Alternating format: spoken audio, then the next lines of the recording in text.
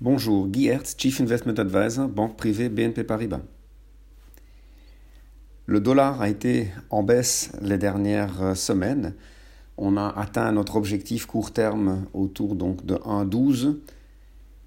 La raison principale de cet affaiblissement est un dollar qui structurellement est cher, reste même cher aujourd'hui, et un environnement qui effectivement est un environnement plus propice à une faiblesse du dollar. Le différentiel de taux d'intérêt est l'élément clé ici en termes de facteur fondamental, et ce différentiel s'est quasi résorbé avec la Fed qui a ramené les taux à zéro, et aussi la Fed qui les derniers jours a annoncé qu'elle s'attend à voir ce niveau encore pour probablement les 12 à 24 prochains mois.